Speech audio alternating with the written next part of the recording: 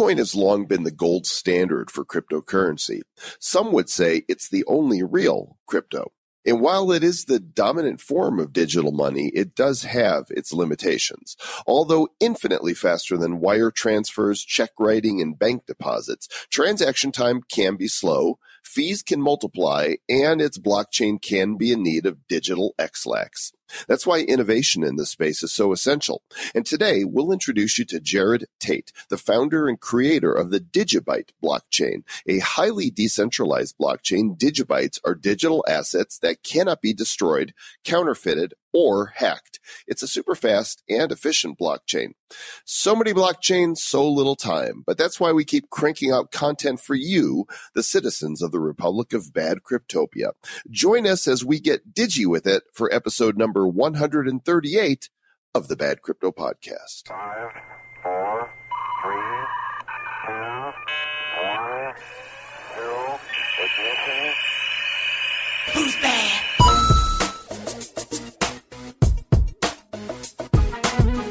Na na na na na na na na na na na na na. Getting ditchy with it.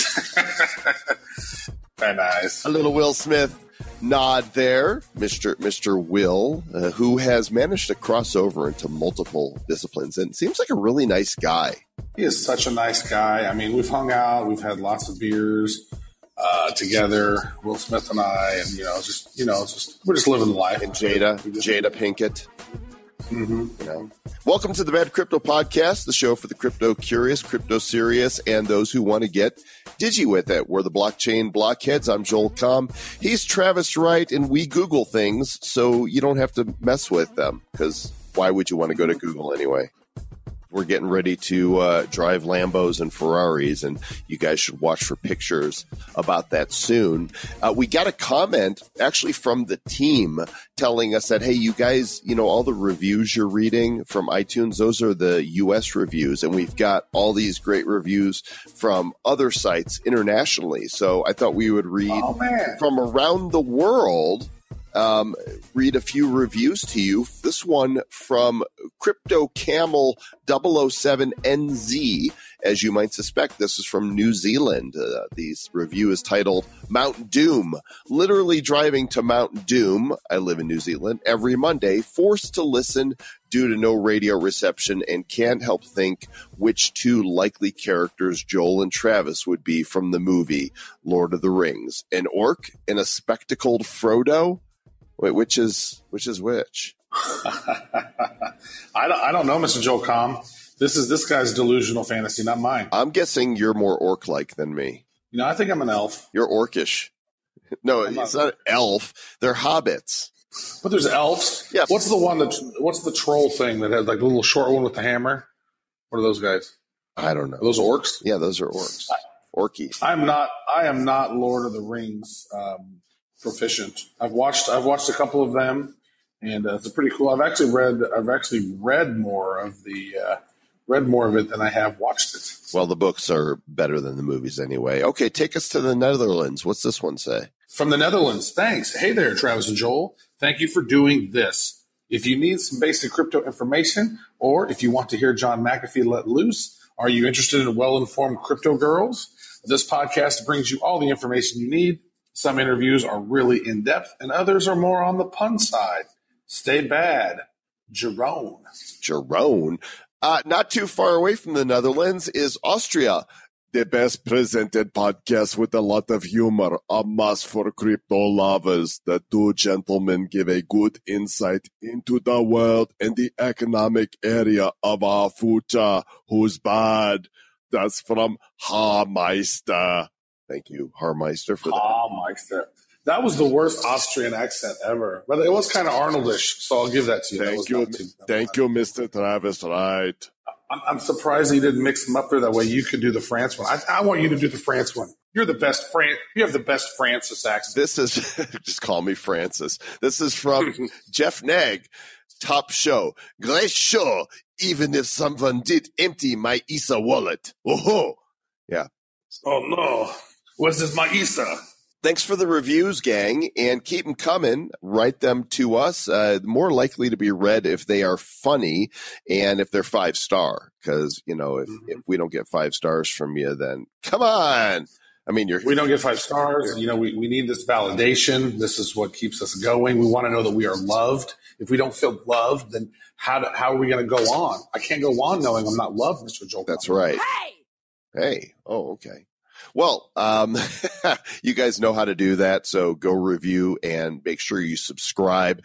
And we've got a great interview for you guys today. We're getting all blockchainy as we went to, at the time of this recording, DigiByte was number 50 in the crypto coin market cap. Yeah, and I had the chance to meet Mr. Jared Tate on, I think, 3 occasions now I've ran into him. And so I'm glad that we're finally able to get him on the show because he's doing some really cool stuff. And they've been doing some great stuff with DigiByte. So should we get into the interview, Mr. Joe Com? Let's do it.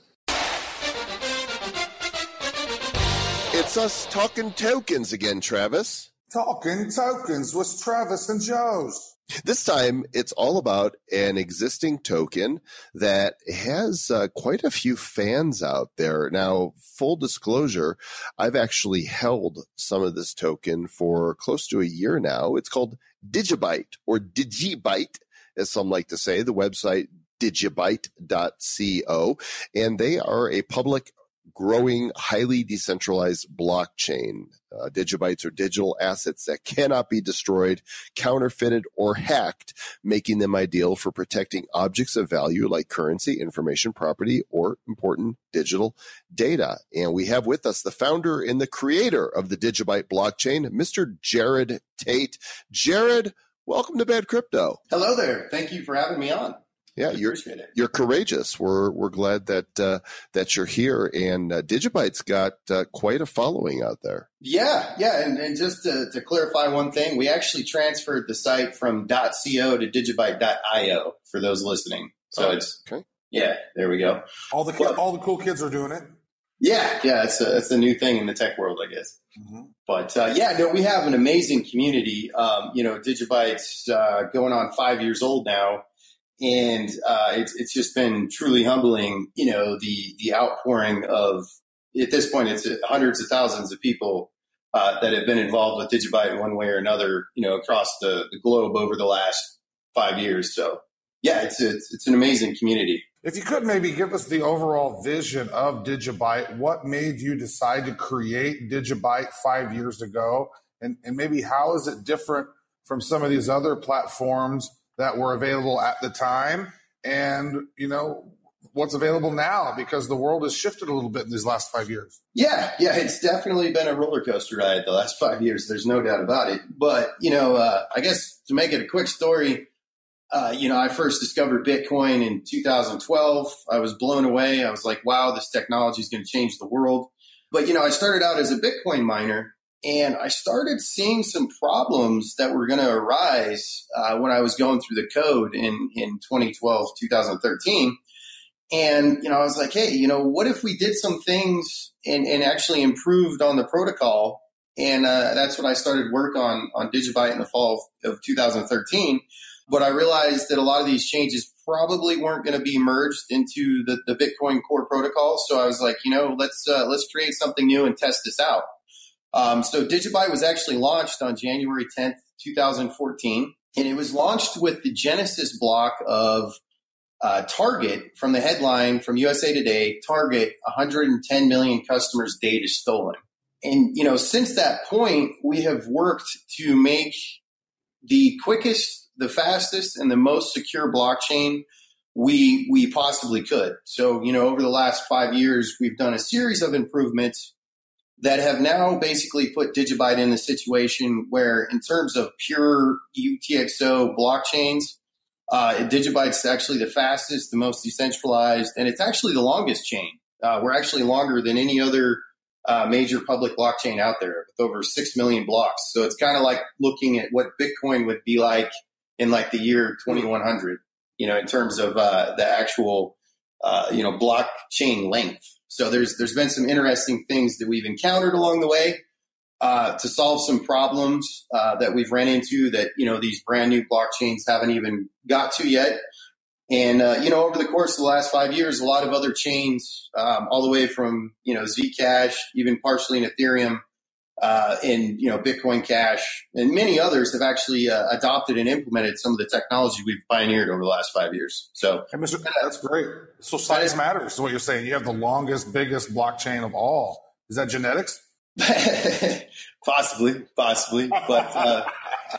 how is yours bigger? Is it like you have like much smaller block sizes, or how's the difference with those block sizes? So part of the reason we have a longer chain is because we have 15-second block timer. So if with Bitcoin, it's 10 minutes. So we actually have, for every one Bitcoin block, we'll have 40 blocks. So that's actually how we're able to handle a lot more transactions and how we're able to scale. But due to that speed, basically, obviously, we have 40 times more block coming.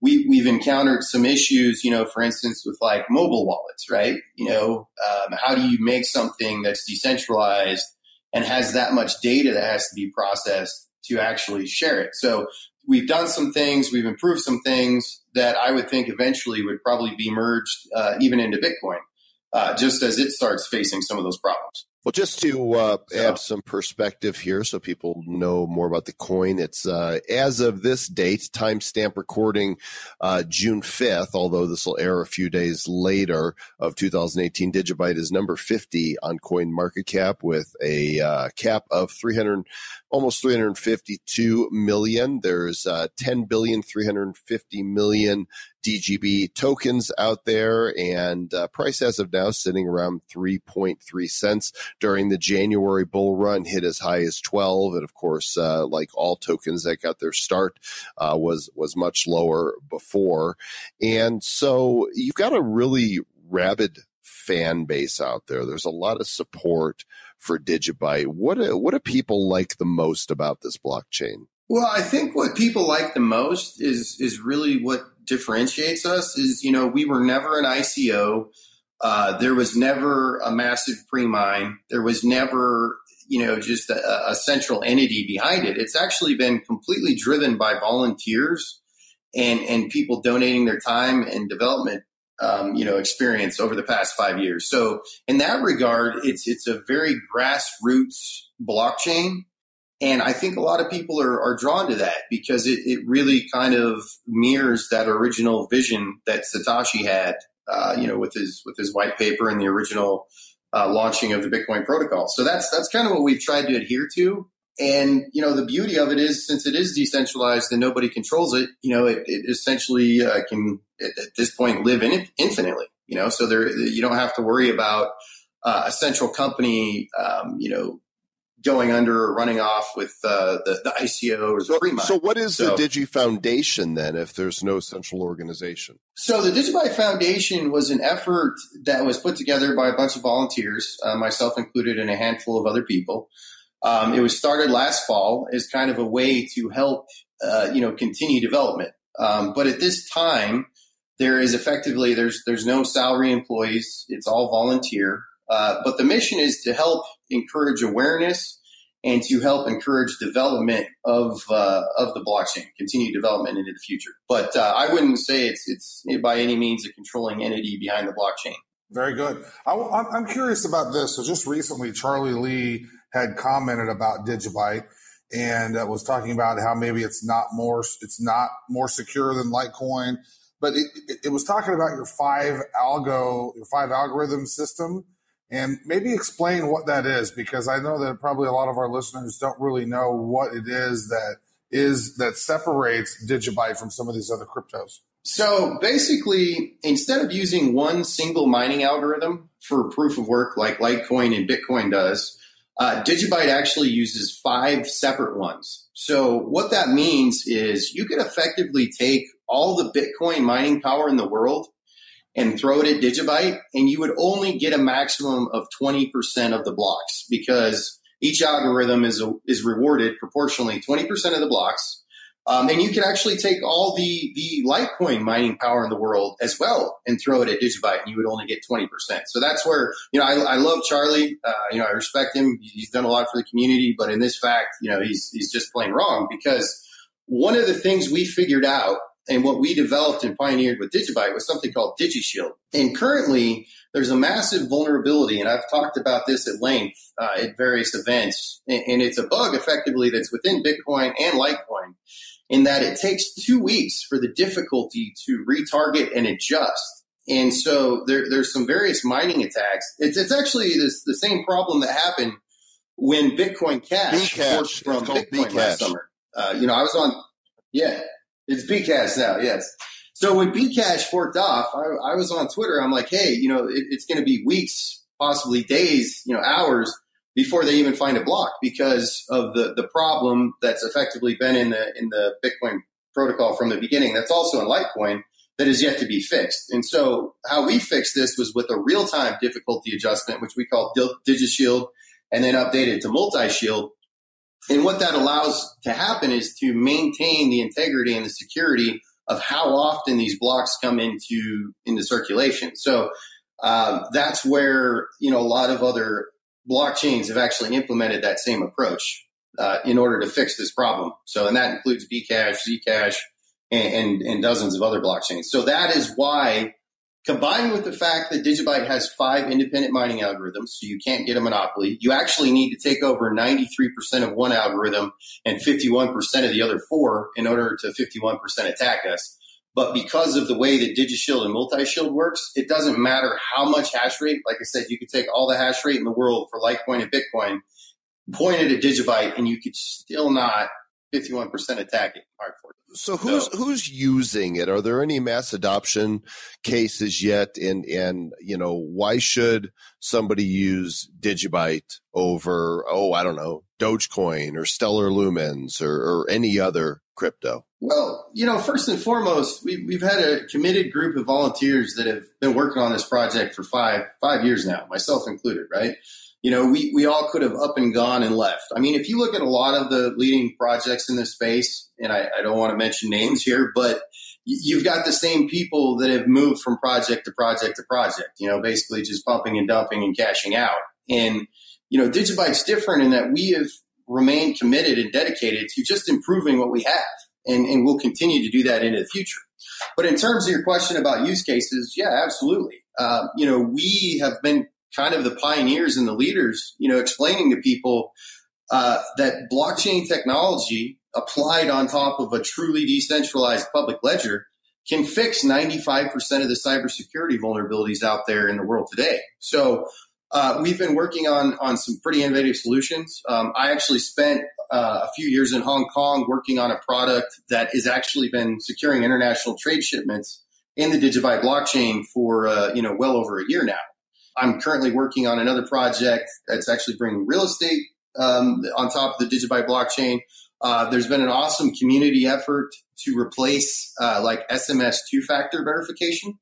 So like imagine logging into a website and just using your wallet keys, not needing to remember passwords and other stuff.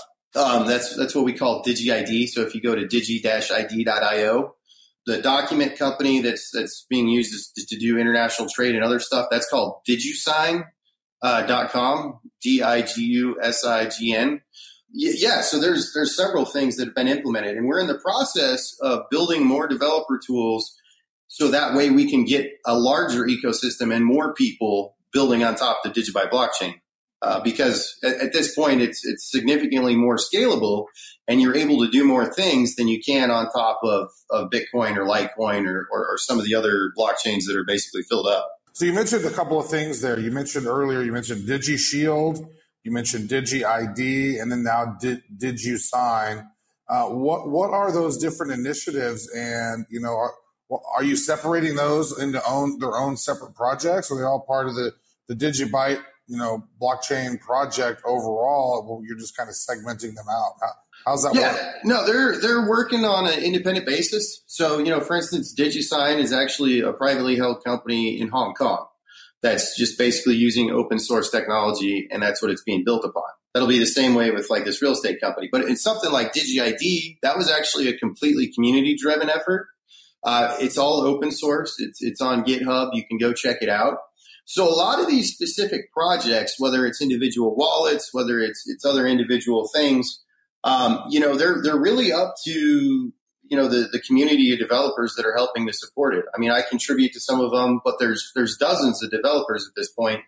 There's been probably hundreds over the last 5 years that have committed, or contributed in various ways. There are other, initiatives. I mean, if you look at all the exchanges that are exchanging DigiByte, those are businesses using it. If you look at some of the payment processors, if you look at some of the other things, I mean, there's probably, I would imagine, at least 100 companies or more that are using DigiByte in some other way. So there's a lot of people that have been interested in doing various things. But, overall, this industry is very much still in its infancy. People are just kind of now figuring out what works, what doesn't work, what actually makes sense, what doesn't make sense. So, that's kind of how the state of the industry. But yeah, it's definitely growing very rapidly. And it seems like every day I'm hearing about some new company that's adding DigiByte to their platform in some way. So it's very much a decentralized ecosystem, and it's continuing to grow.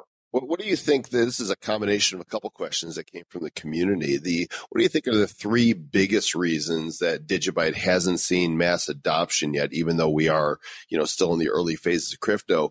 And what kind of marketing strategies, might be used in the next year to get more attention and adoption? Well, I think it's important for people to understand a few things. When you go to CoinMarketCap and you see DigiByte's number 50, people need to understand that a lot of the projects that are ahead of it, aren't even actual functioning blockchains. And a lot of times you have completely centralized companies behind them. And a lot of the other, considered public chains were very, very heavily pre-mined. And you have a handful of developers that are sitting on the majority of these coins, and it's artificially inflating some of these market caps. I'm not saying that that's the wrong approach. Obviously, people are doing it and they're advancing this technology. But, when you take a company like Ripple that's got 100% pre-mine of all their coins, their market cap is much more artificially inflated than a truly decentralized grassroots blockchain that is actually probably much more widespread. And that's why it appears we have such a massive community, because there's actually just more people involved. But, I think the market is starting to correct. I don't like to make predictions, but, it's been one of those things. If you went back to 2014, DigiByte was probably in the 40s. If you go back to 2015, it was probably in the 40 to 50 range. But over the last 4.5 years, the majority of coins in the top 50, if you took like a 6-month snapshot, every 6 months you took a snapshot, a lot of those projects are dead. They hype up and they die. They hype up and they die. Mm-hmm. So, I saw that article that came out not too long ago that only 8% of ICOs and blockchain projects actually survive longer than 15 months. So, you see a lot of this kind of pump and dump group. And whereas DigiByte has been a much more sustainable, long-term, consistent, project. So, and as we continue to grow, to be honest, I take a lot of criticism all the time for not being the marketing master. It's definitely something we can improve on, but we've kind of always held by the idea if we build good, solid technology, eventually people are going to find out about it. But it's also hard to do when you don't have a massive disposable budget, to go do a bunch of marketing when it's a truly kind of community decentralized driven effort. So that's one of the challenges for sure. I wanted to say this because I know that whenever you and I had the conversation in the Cayman Islands back in October of last year, whenever we first met, you were talking about how you didn't have the big massive pre-mine. All of the tokens that you've personally got, you have gotten from mining them yourself. You didn't give yourself a pre-mine, and which I think that's very commendable. Now, but if you look at some of these other ones, as you just mentioned, like Ripple and all these other pre-mines, and how the CEO and the founders and some of the top devs have millions of coins, and how they've sort of are able to sort of be market movers on these coins because of the sheer volume that they have, and maybe that's kind of missing from your guys, because you've really taken this sort of grassroots approach where everyone who has DigiByte is one who has mined it themselves or purchased them themselves. So maybe hindsight being 2020, Would you go back and do that exact same thing moving forward? Do you think that's the best approach? How has that maybe hamstrung you guys?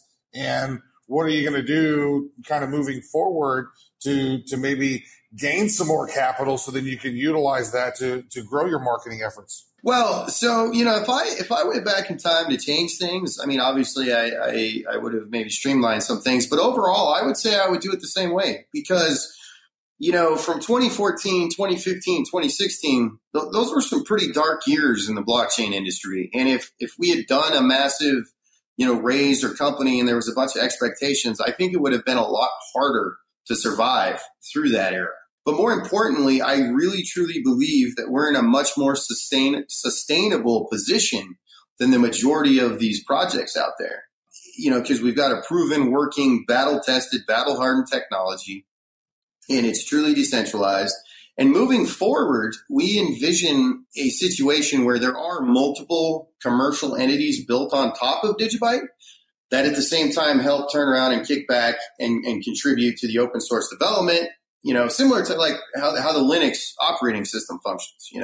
You've got the open source Linux kernel, and look how many devices it powers across the globe. But yet you have multiple commercial entities that are built on top of the Linux operating system. And I myself am in the process of, and I really haven't disclosed anything publicly. I don't want to give too much away, but I've been hard at work on a new project that, we are planning on raising a very substantial amount of money, doing it in a regulated fashion, and really bringing some innovative technology from our experience over the last 5 years to a very usable platform on top of DigiByte in the real estate sector. No, come on, give us more hints here. I mean, you just teased us, and this is this is a safe space right here, Jared. You can tell us what's happening. Well, I think my co-founders would probably be after me, but basically, we're going to bring real estate to the DigiByte blockchain, and we're going to do it in a secure way, and we're going to do it in a regulated way. So it's an exciting time. We're working hard, but that's my personal project, as well as still continuing to help work on the core protocol. But yeah, there's a lot of exciting stuff. So I mean, I know 2018, especially the fall, is going to be an exciting time. But it would seem like here's a question actually from one of the community. They're like, can't Facebook theoretically buy 2 billion coins at the current price, fix a lot of the problems, and wouldn't this be a best and least expensive acquisition so they could use this as their token? I've thought for a while, absolutely any big company out there could do that and absolutely integrate DigiByte and receive a lot of benefits. They really could. It's something. It's like, okay, I don't want to give investment advice to people, but it makes a lot of sense. They could implement it. As quick as DigiByte is, because it's just a few seconds. A lot of people use DigiByte, for arbitrage between exchanges, because you just can't. I sent a Bitcoin transaction the other day. It took 3 hours for it to go through. I can turn around and resend DigiBytes in less than 2 minutes, and basically there's no fees involved. So it really does make a lot more sense, for some sort of digital platform for transactional payments. It's proven technology. It's been out there. It's been slowly improved, but securely improved. And we've never had a major incident. We've been attacked numerous times, but to date, none of them have been successful. So, it's in this space, 5 years of battle-hardened experience, I think is worth its weight in gold, especially for a new company that's coming into this space that's looking for a proven, scalable blockchain. Yeah. Now, a lot of people, they come into this and they're looking for the latest and the greatest. This ICO craze is sort of taken off, right, with Ethereum and everything being built upon that with smart contracts and dApps. Now, is that something that, DigiByte can be utilized for? Can people build, like you were talking about, building something in the real estate space, but you can't go into it yet? Is that sort of like dApps? Is it sort of like Ethereum where people can build on top of DigiByte with smart contracts? Or is that something that you're going to be maybe looking into in the future? Or what are your thoughts around that? Yeah, absolutely. It's definitely dApps. I mean, like this real estate thing, we're going to be doing identity management. We're going to be doing asset issuance on top. We're going to be doing, obviously the payment mechanisms. There's numerous ways, but yeah, it's very much been possible. We've actually issued some assets and stuff. It's been possible for quite some time. It's actually been possible even with Bitcoin going back to 2013, 2014. The problem is that industry never really took off because the Bitcoin blockchain was full. There wasn't enough room. But once you have a scalable, because right now we can do about 560 transactions per second. Every 2 years, we're going to double that capacity. You have the ability to build much more scalable dApps on top of DigiByte than you basically do on top of Bitcoin or Litecoin or most of the other, blockchains.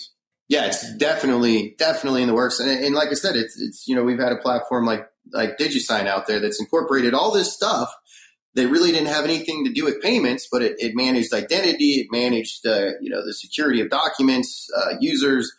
There's so many things you can do once you have that blockchain and that network in place. And that's actually why I'm in the process. I'm writing a book called Blockchain 2035. And the premise is, there'll be 21 billion DigiBytes created and the last one will be mined in the year 2035.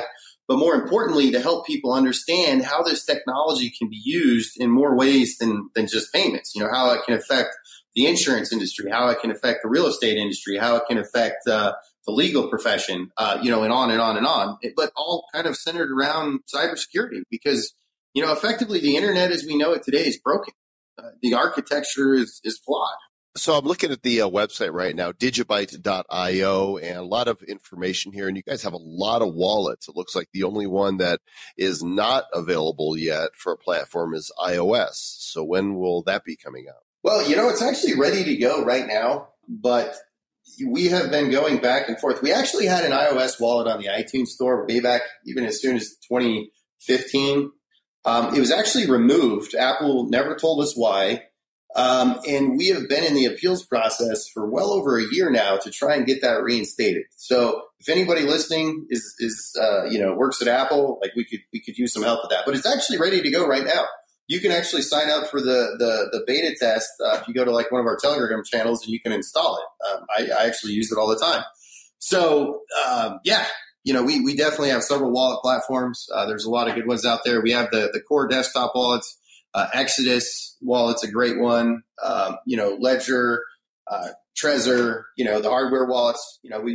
There's quite a selection. But we are working actively. And it's really not up to us. It's up to Apple. So how does somebody mine DigiByte? Well, so you basically want to pick which algorithm. So there's 5. So you have SHA-256, which is the same one that's used with Bitcoin. You have Script, which is the same algorithm that's used with Litecoin. You've got 3 others. You've got Scheme, Quibbit, and Grossel. And then the easiest way from there is if you have like graphics cards or if you have some used ASICs, you want to point them at a mining pool. And at this point, I think there's probably hundreds of mining pools. I know the last time we updated the market, we did a soft fork last year. We were actually the first ones to activate SegWit. Before Litecoin and Bitcoin did in April of 2017. And I think we ended up approaching probably 150 mining pools, letting them know, hey, we've updated the protocol. So there's tons of options out there. So you pick a mining pool and then there's plenty of guides and, you can start mining, and it's part of the idea with DigiByte was, hey, let's make sure we can take, for instance, all the Bitcoin mining power in the world with all the ASICs and giant factories of miners in China and other places on the planet and put them on par and keep it competitive with, somebody that's a gamer that has a desktop with a few graphics cards. That's how I started mining Bitcoin back in 2012. I just had my gaming PC and I remember I was able to get like almost a Bitcoin a day. But, that was 2012. Those are good times way back in the day, Mr. Jared Tate. Yeah, those days are past. Back in the old days. It's interesting. So, one of the questions that came through from your community is about proof of stake. Is that something that might be implemented in the future? Or are there any types of enhancements to the DigiByte blockchain pertaining to consensus that you guys might change down the road? Or are you guys kind of good with the way that it is currently? What are your thoughts on that? Well, I think there's always room for improvement. So kind of the background on this question is in early January last year, a lot of the community was like, hey, we can't really mine with our graphics cards like we used to, but obviously the community's dramatically grown since then. So obviously there's more miners involved. But what we've found out is that there's these secret ASIC manufacturers that have been building ASICs for different algorithms. And so now there's actually ASICs for all DigiByte algorithms. I mean, I don't know if you guys remember with Monero, supposedly there was a secret company that made miners for Monero that basically had 51% of the hash rate for almost a year before anybody noticed it. So, now that, because it doesn't really make sense for these mining companies to invest millions of dollars and then let everybody know that they're mining, right? And especially something like DigiByte, where we have always told people we could swap algorithms out. So we were planning on doing that for a couple different algorithms, Equihash and then potentially Fhash. Well, last 2 or 3 months, it came out that there's these new ASICs, these new secret ASICs that kind of completely make the whole concept of it being a GPU-friendly algorithm null and void. So, the ASIC problem is a really tough one to solve. And as time has gone on, I've kind of opened to the idea that, do we really need to do that?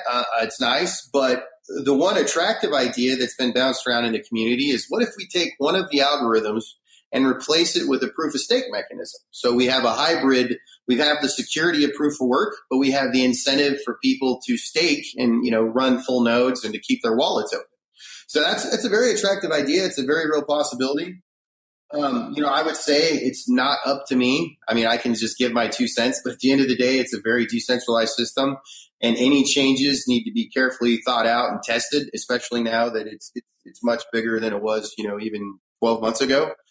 When you start having hundreds of millions of dollars involved, people get pretty sensitive if you mess something up. It's a crypto world. We don't give 2 cents anymore. You have to give Satoshis or something if you're going to give your 2 cents. So 3 rapid fire questions for you that these are more challenging questions from people asking you kind of like, hey, Jared, why this? So keep your answers brief. Just let's get right to it. Here they are. Why are you the only person on the general fund wallet and not under the DigiByte Foundation?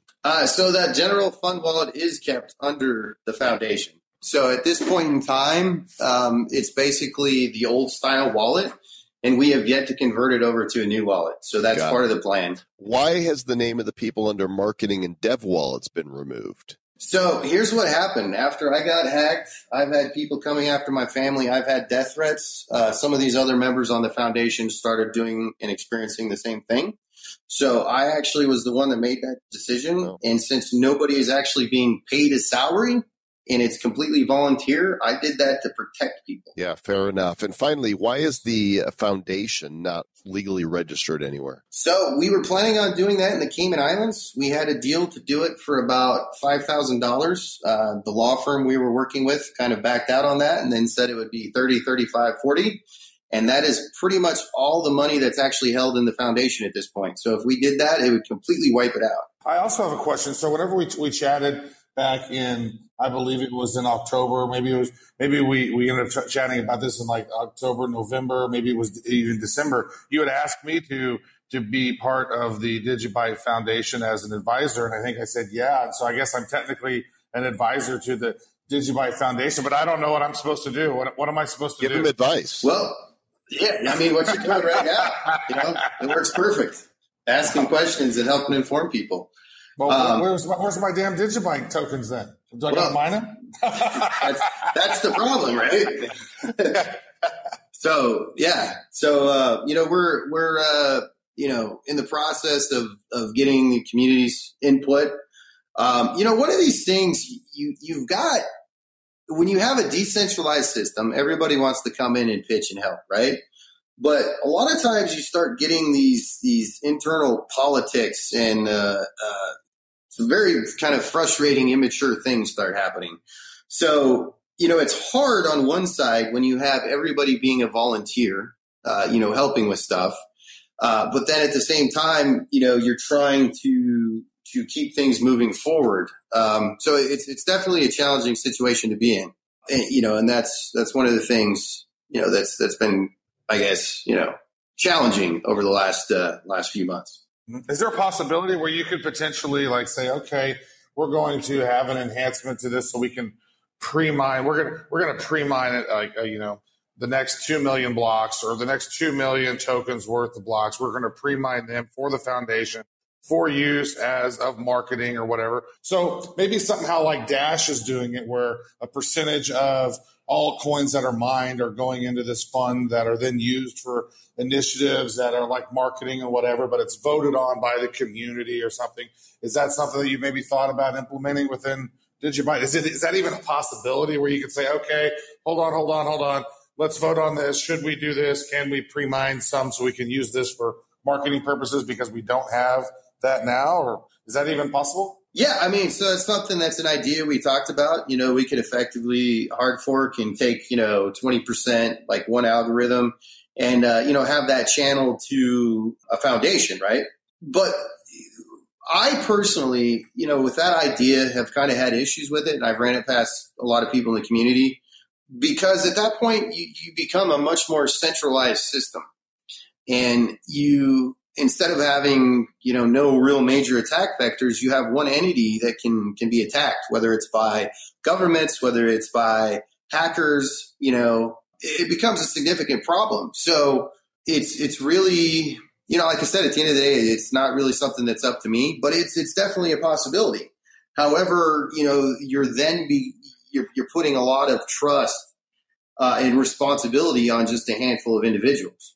I've seen numerous projects where this has happened, fail, whether the company goes under or whether the entity's hacked, essentially, and in this day and age, I just had my identity stolen and somebody walked into a Verizon store, basically got Verizon to issue them a new SIM card, took over my phone number, and from there started resetting all my accounts. Did they have a photo ID, or how did that happen? I don't know how they did. But they managed. I had the highest level of security required possible.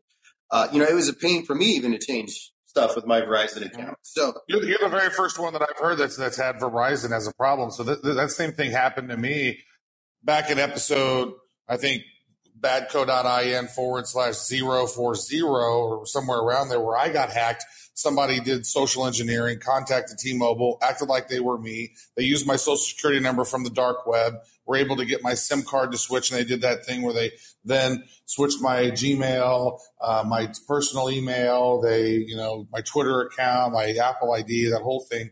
And you're the very first one that I've ever heard that's happened with Verizon. So how exactly were they able to do this? Were you able to pinpoint it? If they actually went into the store, did they have video footage of that? And how were you able to resolve that?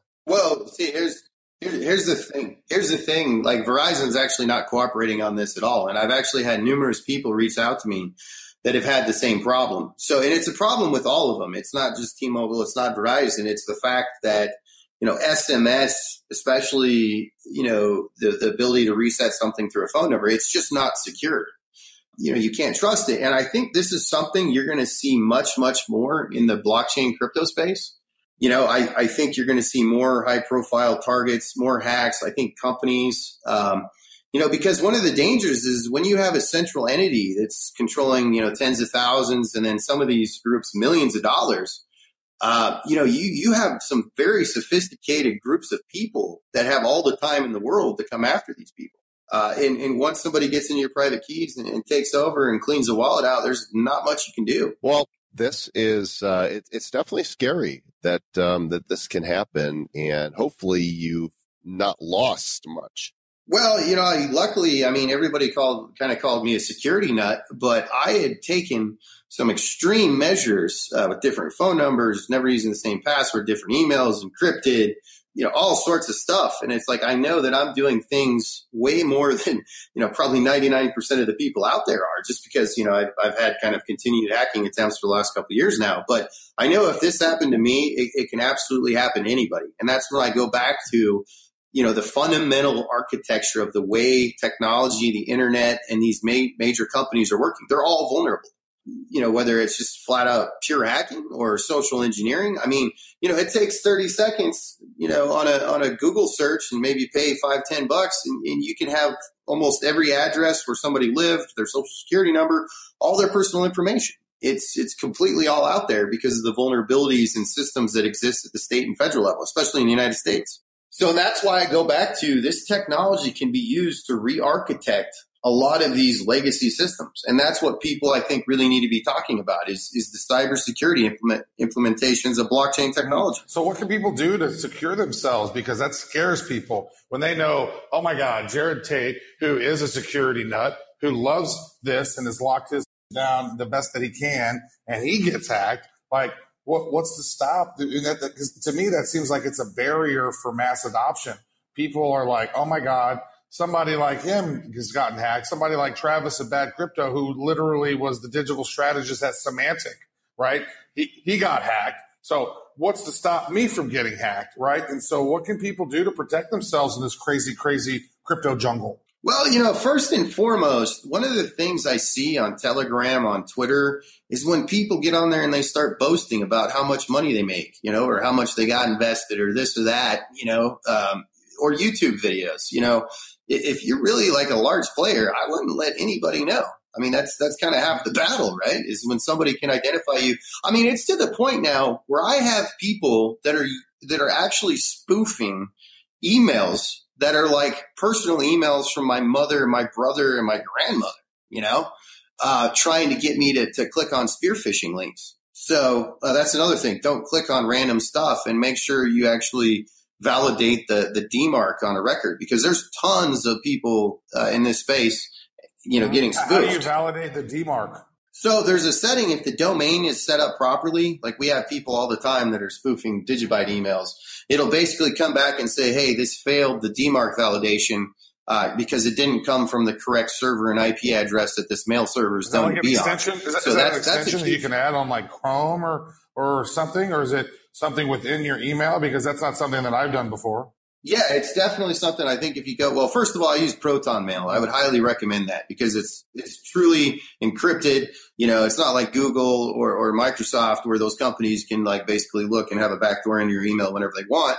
But there are some settings you should be able to enable to automatically reject. And if you own a domain, like badcrypto, .com or whatever you are, you can actually, with your email provider, you can set up a strict DMARC record where you basically reject, it signals any outbound email to reject emails coming from that domain if they're not coming from your specific mail server. And a lot of major companies don't even do that, which is surprising. But it's more like a standard. And that cuts down on a lot of the spear phishing, and random stuff that people try and send through email. The other thing to protect yourself is don't rely on SMS two-factor. So text message two-factor. Don't link that to any financial information. Use like Google Authenticator, or Authy or some system like that, or even better, DigiID, which is a blockchain-based system. And it's in its infancy, but we're working to get that out there in the wild some more so people can get familiar with it. But, definitely anything relying on your phone number is just not secure. Going through like Proton Mail. Now, the downside is something like Proton Mail. Like I even have a two-factor on that, not SMS, but a different one. So if I ever forget that password or if I ever, don't have the two-factor device, I'm completely locked out of everything. So that is the downside. You have to have key management. So, it really is up to the individual person to kind of determine and do an assessment of like, hey, how vulnerable am I? How likely am I to be attacked? But like I said, if you're on Telegram or if you're on Twitter and you're on YouTube and you're making videos about how much money you're making in the crypto space, you're just putting a target on yourself. Well, this has been great, Jared. We appreciate you coming and spending some time answering these questions. Is there anything else that you want to share with the citizens of the Republic of Bad Cryptopia and your DigiByte community about where DigiByte is headed? Anything you want to announce, put out there? Well, first and foremost, we'd like to warmly welcome, all your listeners to come check out DigiByte, come join the community, check out digibyte.io, go to the Telegram chats, get involved if you're a developer. Every day it seems like there's just new stuff, new companies, new partnerships. It's a lot of it's like, and it's amazing. There's probably a couple dozen people working full time to go out there and do this stuff. So like I said, it's all volunteer. Nobody's getting paid. It's an amazing community. I personally will be revealing more about what I'm working on in my next thing here in the next couple months. But, I want to make sure I got all the ducks ready. We're open to improving the protocol. There's a lot of ongoing discussions on the best way to do it. But before we do something, I think we all want to make sure that we're doing the best possible thing. But we're really excited about where this technology is going. It's here to stay. And, we're very happy to be a part of it. And like I said, we warmly welcome everybody to come join the DigiByte community. Excellent. Well, thanks again, Jared. Appreciate it. You guys go check it out, digibyte.io. And thanks again. We appreciate I just said that. Yeah, thank you. Well, there you go. Great interview with Jared. And thank you, Mr. Tate, for joining us. And we'll have more interviews coming your way in future episodes of the Bad Crypto Podcast. On crypto, we'll pump you up. Yeah. Pump up. Well, we don't pump and dump. Well, we don't pump and dump you up. We pump them up and you dump. Speaking of which, we got to end this podcast because I got to go. Oh. He's got to run. Oh my gosh, this is going downhill quick. Down the tubes, as it were. I kind of want to take back that whole last 60 seconds. I kind of do too. I think we owe folks that 60 seconds of their life back. So if they made it this far, though, they are troopers. If they made it this far, they deserve a free share of a stock. What do you say? Let's do that. Let's give them a free share of a stock. That is, if you guys have listened this far, you deserve. Well, we're not going to give it to them, but the Robinhood app will. If you guys haven't signed up for this yet, the Robinhood app is available in the iOS App Store and for Android and Google Play and wherever else you download for Android phones. And this is a pretty cool app that allows you to trade stocks and Bitcoin with zero fees, none fees. And when you use the link, none fees. When you use the link that Travis is going to give you to download it, and you get it all set up, you will get a free share of a stock that is valued. It's random which one you'll get from their pool of stocks, but it could be Apple, it could be Sprint, it could be Chesapeake Energy, it could be Zynga, it could be Groupon, there's a bunch of different ones. When there's some that even some Berkshire Hathaway stock, I think they said they have in there. They probably don't give you a full one, but oh my God, if they gave out one of those, that's just ridiculous. But it's a great app. I've been using it quite a little bit to trade stocks on, and I'll just compile stocks. I'm not really trading stocks. I'm just kind of compiling a few. There's been some really interesting ones that have popped up that I know in Asia that I've been having an eye on and that have been doing pretty well. So that's good stuff. And if you want to check out Robinhood, go to badco.in/Robinhood. And that will give you, as our affiliate code, you get a share of stock, we get a share of stock. And everybody's and you get a share, and you get a share, and you get a share. Yay! Everybody gets a share. Yay! And we appreciate you guys listening. More content coming your way soon. Travis and I are on the road, and as you listen to this, we might actually be driving the Lambos and Ferraris and muscle cars right now, like while you're listening. Can you channel us your sports car good vibes? That's pretty fancy. I mean, here we are. Who would have thought, Mr. Joel Comm, that when we decided to create this podcast all those years ago, months ago, we'd be driving in Lambos on the moon?